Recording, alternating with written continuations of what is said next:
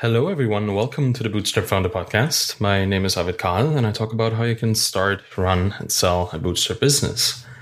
This episode is called Forget Goals, Create Systems, Foundations of a Sustainable Bootstrap Business.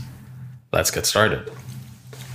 When you're starting with your business idea, you will be looking at how successful businesses have accomplished their success.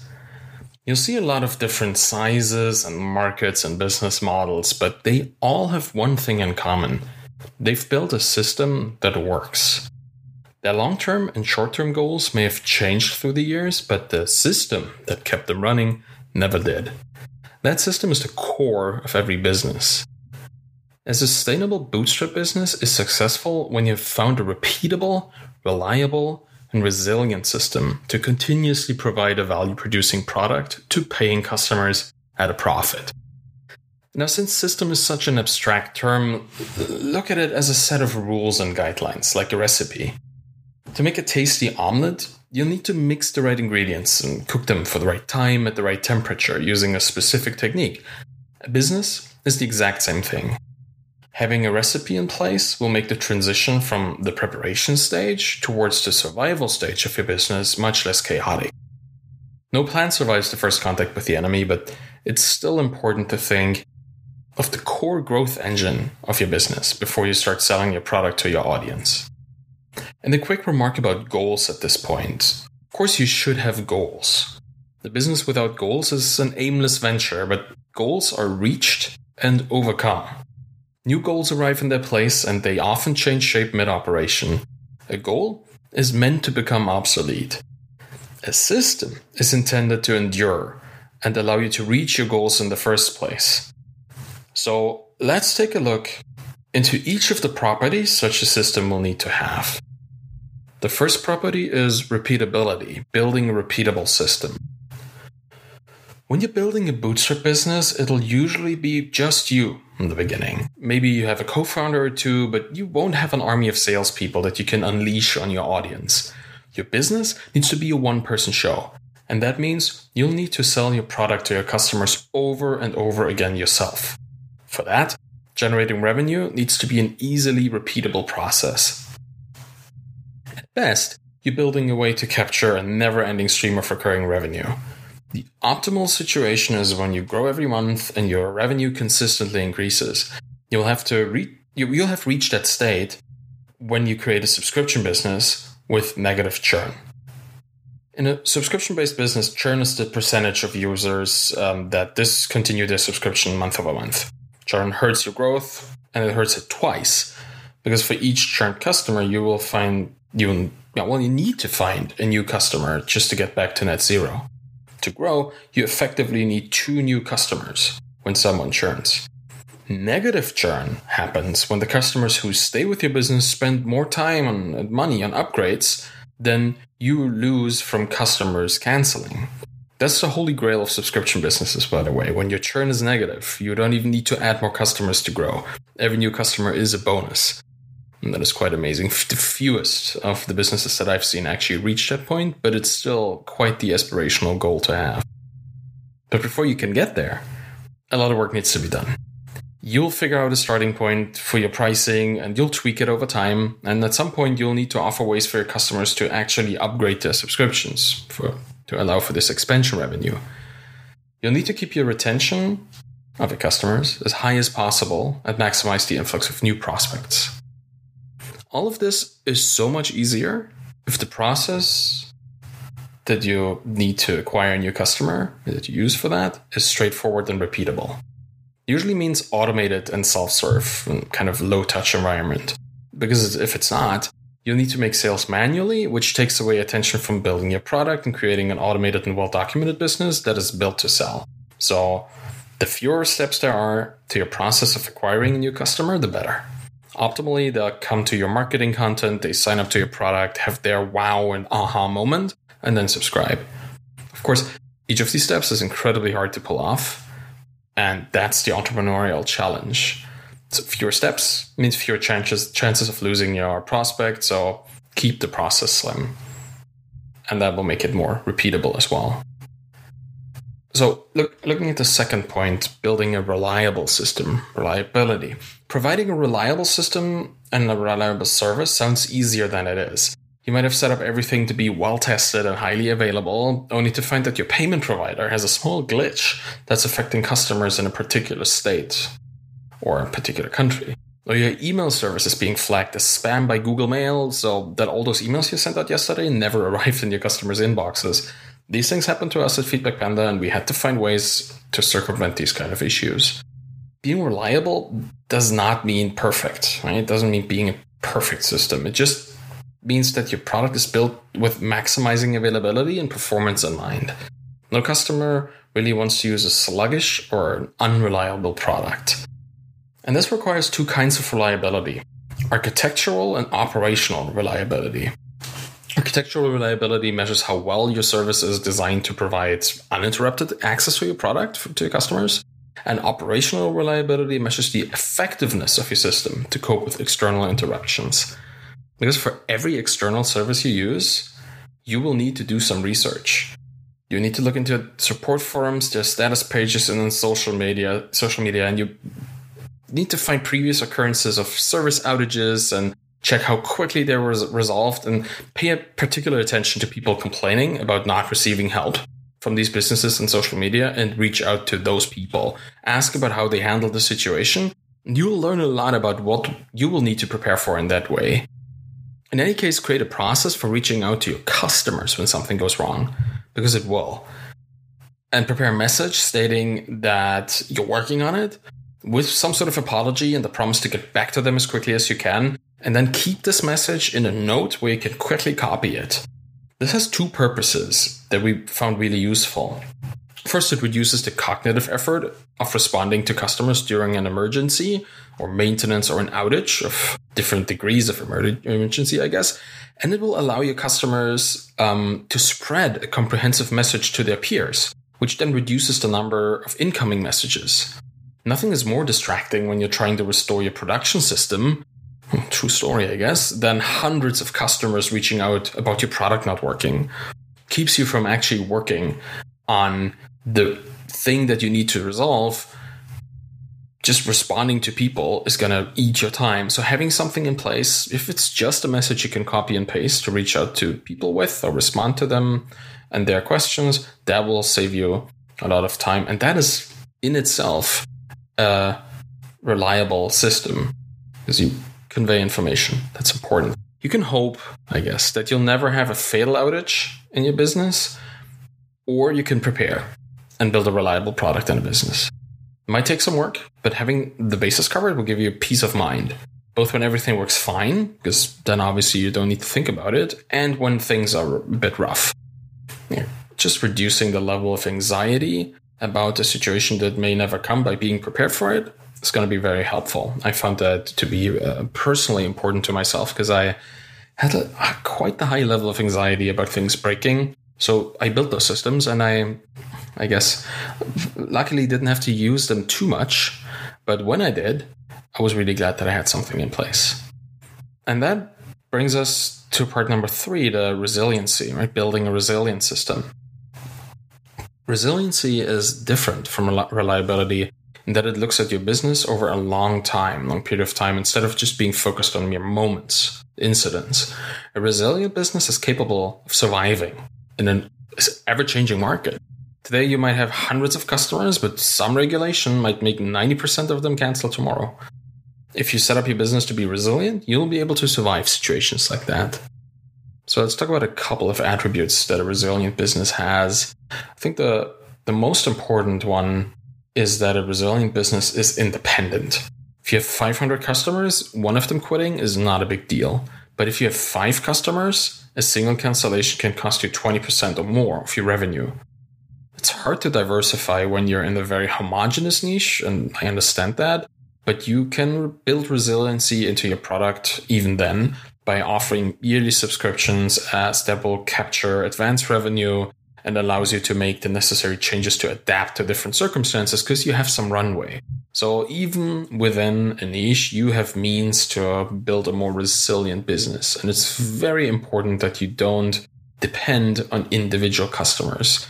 common problem in the B2B world, I guess, for businesses to grab like 3-4 big customers and then kind of, stopping there because it's enough revenue, but it's highly dangerous and risky revenue, because if they break away, then all of a sudden you lose revenue, and they can use that as a threat to coerce you into doing something that you might not want to do because it's not the perfect thing for your business, but it certainly would be good for them.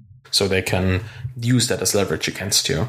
You kind of don't want that. I would rather have a couple hundred customers that don't have that sort of leverage over me and have a bit more work when it comes to customer service than having 3 or 4 big ones and having to bend to every whim.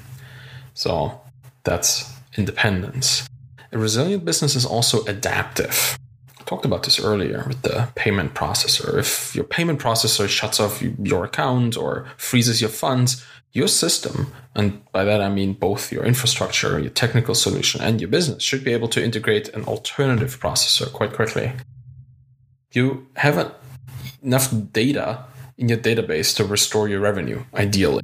Right? You know which plans your users were on and when they were supposed to renew. That is information you really need to keep to be able to be adaptive. They might need to re-enter their payment information, like their credit card or something, but at least the continuity of their subscription is guaranteed that way. And the same is true for authentication services. Always have their email address in your database, even if you use an identity as a service solution. In case that one breaks or you need to move away from it, for some reason you can still reach your customers. So being able to adapt kind of requires you to preemptively capture enough information to be able to restore the relevant parts of your relationship with your customers, which is communication and payment exchange, these transactions. So another thing a resilient business is, or should be, is extensible. Because if you can be integrated with easily, your service will become part of the broader ecosystem of tools in your niche. And more other services will interact with you, bringing with them a steady flow of new leads and reputation within the community. If your processes allow you to quickly build integrations into new and exciting services in your niche, your product will provide your customers with additional ways of making their lives easier. And all of this to say, independence, adaptiveness, and extensibility, your business and your product should be around for a long time. So these processes and architectural decisions that increase resilience will make sure it has a chance to endure. There are several advanced concepts here to help entrepreneurs structure their businesses like this. While most of them are aimed at larger enterprises, there's still a couple interesting ones here. The entrepreneurial operating system, short EOS, has been used successfully in many Bootstrap companies so far. It aligns and strengthens the 6 key components of any business: the alignment on your vision, the real-world data, your people, your team, your critical issues, your processes that systemize consistency, and traction to bring discipline and accountability into your business. So that's what EOS is all about. It's definitely a good system to look into from the beginning to see how you want your future business to be structured and what needs to be prepared and what kinds of changes you can expect to encounter. I would suggest reading up on this if you're interested in structuring your business in a more extensible way. It's not necessarily important for every Bootstrap business, and if you're small and don't expect to grow too far, we didn't use it. I've seen it used with other businesses, but we were a 2-person company, really didn't need a system like this. But the moment you grow bigger, it becomes more interesting. And that is a good segue to the next point, because I want to talk about the evolution of systems here. Because a repeatable, reliable, and resilient system will need to be consistently and continuously refined and improved. Your customers will change their methods and their requirements. New regulations will be needed to be responded to. And this is the heart of your operation, right? It must never stop working. Every day, it must deliver as much or more as the day before. So that will take some fine-tuning over time. You'll never be done making sure it's working correctly, and every time something inside or outside of your business changes, you might need to adjust your system. It doesn't always have to be bad. Sometimes you will be able to remove a step because a new technology enables you to automate a previously manual action fully, completely. As long as you regularly check in with your process and your assumptions, your system will continue to work for you. When you start feeling some friction where there was none before, you're starting to work on the system, right? You have to reflect on what changed, how to respond to it, and with the current knowledge, adjust your process. You've been doing let's say you've been doing your marketing on Facebook, but customers come through Instagram more and more. Well, adjust. Extend your Facebook campaigns to also be shown on Instagram, or engage your test audience with visual content that you make particularly for that platform. If that works, you'll slowly shift your focus to the new platform and adjust your content marketing processes to fit that one best. Over time, the number and the complexity of your processes will likely grow. At the beginning of your business, you'll want to be flexible, but don't mistake that for winging it. Write down what you do, why you do it, so that you can eventually turn your evolving system into some sort of collection of standard operating procedures or an operations manual. Having everything documented that way will make your company a well-oiled machine, and that will make it more sellable, even if you don't intend to sell. And let me talk a bit about how we make sure that Feedback Panda was built on systems like this that I've just described. It was quite a challenge to do this, and I want to mention the kinds of distractions that might keep you from working on your business systematically, because there are many, many reasons why you can get systems wrong. So I want to bring them out in the open so you can be aware when they're knocking on your door. It's hard to think about a process on any abstract level when you're in the middle of things. When you have a number of customer service conversations waiting and you're just trying to respond to one of them, you often don't want to take the time to turn the conversation you just had into a knowledge base article before responding to the others. You just want to quickly help your other customers. And to be honest, the quick solution is quicker, right? And it's often appropriate for the situation. Sometimes documenting a process just doesn't fit into your schedule. And at least at that moment, instead of doing it, because I know you won't, in these situations I never did, just make a note, write down the task on a post-it, and just get back to it at some other point. Because if you don't, you'll do the same work twice or many, many times over if you don't document it early, or at least very proximate, very close to the actual activity. And here's another thing, it's always too early or too late for something like documentation. At least that's how my mind worked. Like whenever I thought about it, there was always, it didn't feel like the right time. It takes some discipline to do this because it's a chore. And there's so many other things that you could do instead. And they feel much more urgent and maybe even much more important. But deferring any part of this until much later will cause you a lot of work during or shortly before your due diligence, if you ever sell. And that can be overwhelming at that point. Not only will it be a lot of documentation work at once, which to most people is hilariously boring and draining, it will also interfere with your regular work, keeping the business running at that point. And having the numbers dip because you need to do other things is a very bad sign for your acquirer in an already tense and very strongly observed situation, right? When you're doing due diligence, essentially your potential acquirer, the buyer of your business, will look into your business very closely. So seeing stuff drop at that point because you need to write documents is, it's not a good sign. It might be a red flag for somebody to see that if you don't spend all your time and focus on the business, the numbers go down. So prevent that by having stuff in place. And luckily, we had all of that stuff in place when we went through our due diligence. But even then, we still had to create a few documents that we had missed. So prepare early. Just get that stuff done early, and you won't run into this kind of additional work at crunch time. Finally, not all systems age equally well.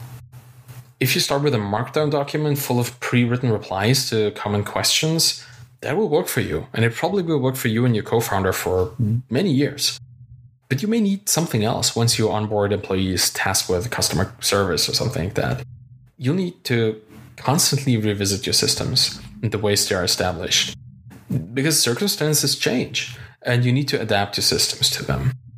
So that is, I think, what I learned in running Feedback Panda, that systems it's not easy. It's not easy to set things up in a purely abstract and bird's eye perspective kind of view, because you're in the middle of stuff and there's always something else. And once you set something up, kind of want to have it stick around forever, and doesn't always work. All right, this week I asked on Twitter if you have any questions about this topic, and I'll answer a number of those questions now because they're very closely related to what I was just talking about. Karen asked, what platform or software did we use to document our systems? So initially, we used a number of different ways of documenting our systems and processes. We used Word documents, Markdown files, used Google Docs, and inside, we kind of had our data inside the databases of the third-party applications that we used and their notes sections or whatever, and intercom and stuff. It was spread out all over the place. At some point, I started consolidating all of this into Google Drive. Danielle got her documents in, I got my documents in, and we started cross-linking all of these Google spreadsheets, Google Sheets, what else, like Google Docs kind of things into each other and between each other. And if we, I think that was good because it was easy to hand over at that point, all the documents being in one place. But if we had to do this again from the start, I would likely go the Google Drive route from the beginning, just put everything in there instead of keeping it in all these different places, or look into specific solutions that I've found since for documenting SOPs, standard operating procedures, and processes. There are SaaS solutions for this out there. Like there's obviously SaaS solutions for everything, but there are a couple of really interesting ones. Just going to name them here if you want to research them. There's one called Way We Do.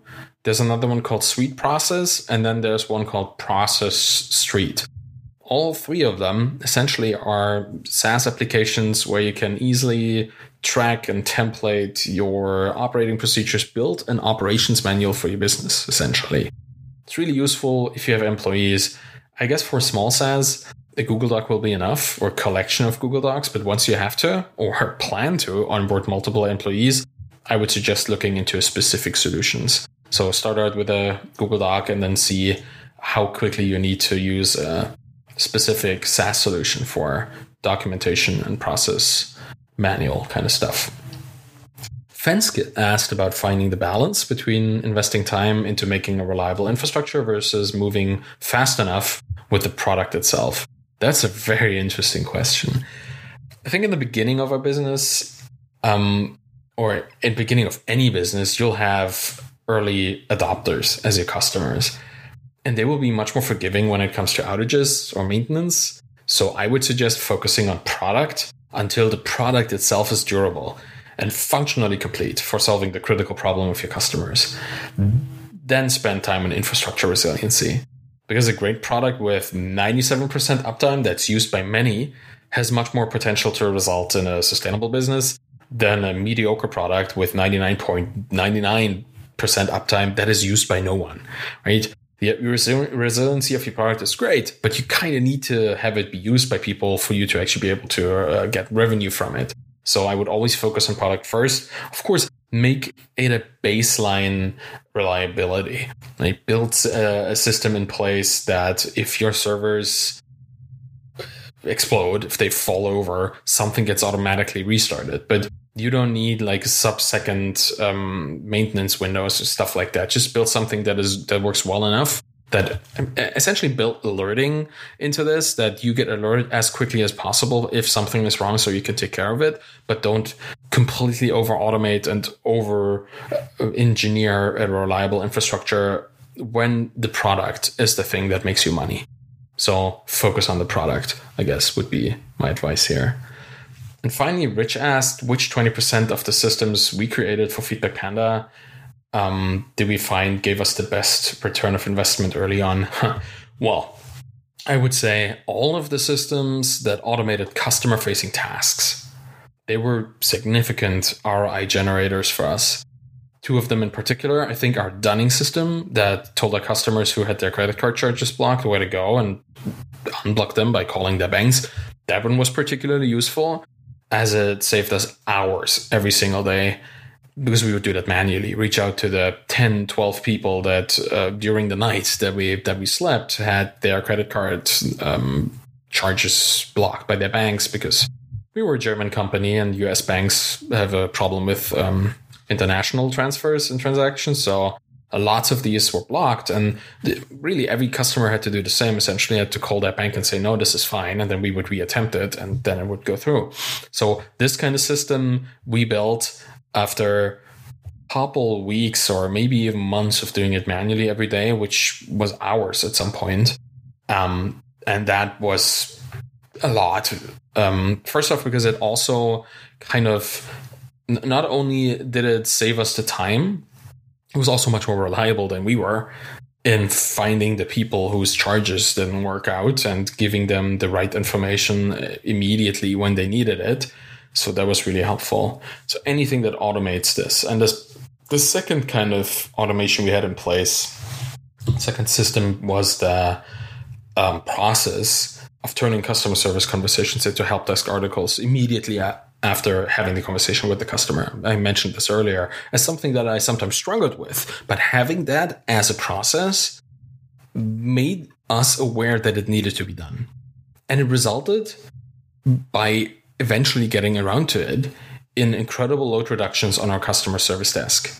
Because with every article that we wrote that solved the customer's problem, this problem would again be solved automatically the next time somebody asked for it.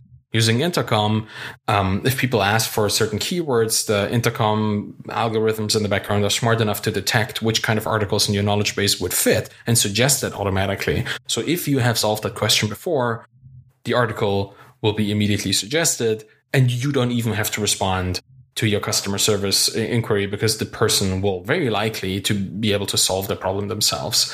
So that kind of self-service help desk kind of stuff, that was one of the best investments we made alongside the dunning. So everything that is facing the customer that can be automated without feeling mechanical was a great return of investment. Some of these things we would still need to communicate with people about, like problems that we couldn't solve automatically, or credit card problems that were not easily solved by just calling the bank. So these kind of things we still needed to reach out to them in person, but it's like 5% of what before was 100%, right? And that is a significant return of investment. All right, so that, I guess, were the questions that I picked. And thank you for listening to this episode of the Bootstrap Founder Podcast. You can find me on Twitter at ArvidKahl, ARVIDKAHL, and you can check out the blog at thebootstrapfounder.com. If you want to support me in the Bootstrap Founder Podcast, please leave a rating and a review on Apple Podcasts and wherever you subscribe to this podcast. It'll help other founders and founders to find the podcast and learn more about starting, running, and selling their Bootstrap businesses. Thank you very much for listening, and have a wonderful day. Bye-bye.